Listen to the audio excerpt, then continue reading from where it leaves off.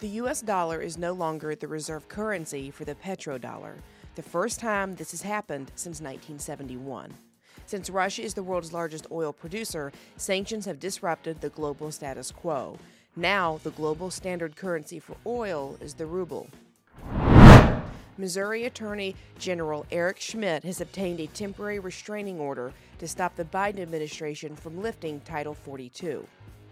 This public health order was issued in the early days of the pandemic. It allows migrants to be expelled from the U.S. without being allowed to apply for asylum. A new study has found that heart inflammation that requires hospital care is more common among those vaccinated for COVID-19. Men aged 16 to 24 are 5 times more likely to get myocarditis or pericarditis if they've had the Pfizer vaccine. The risk is 15 times more likely if they've had the Moderna vaccine. Finally, treasure hunters are accusing the FBI of stealing several tons of buried Civil War-era gold.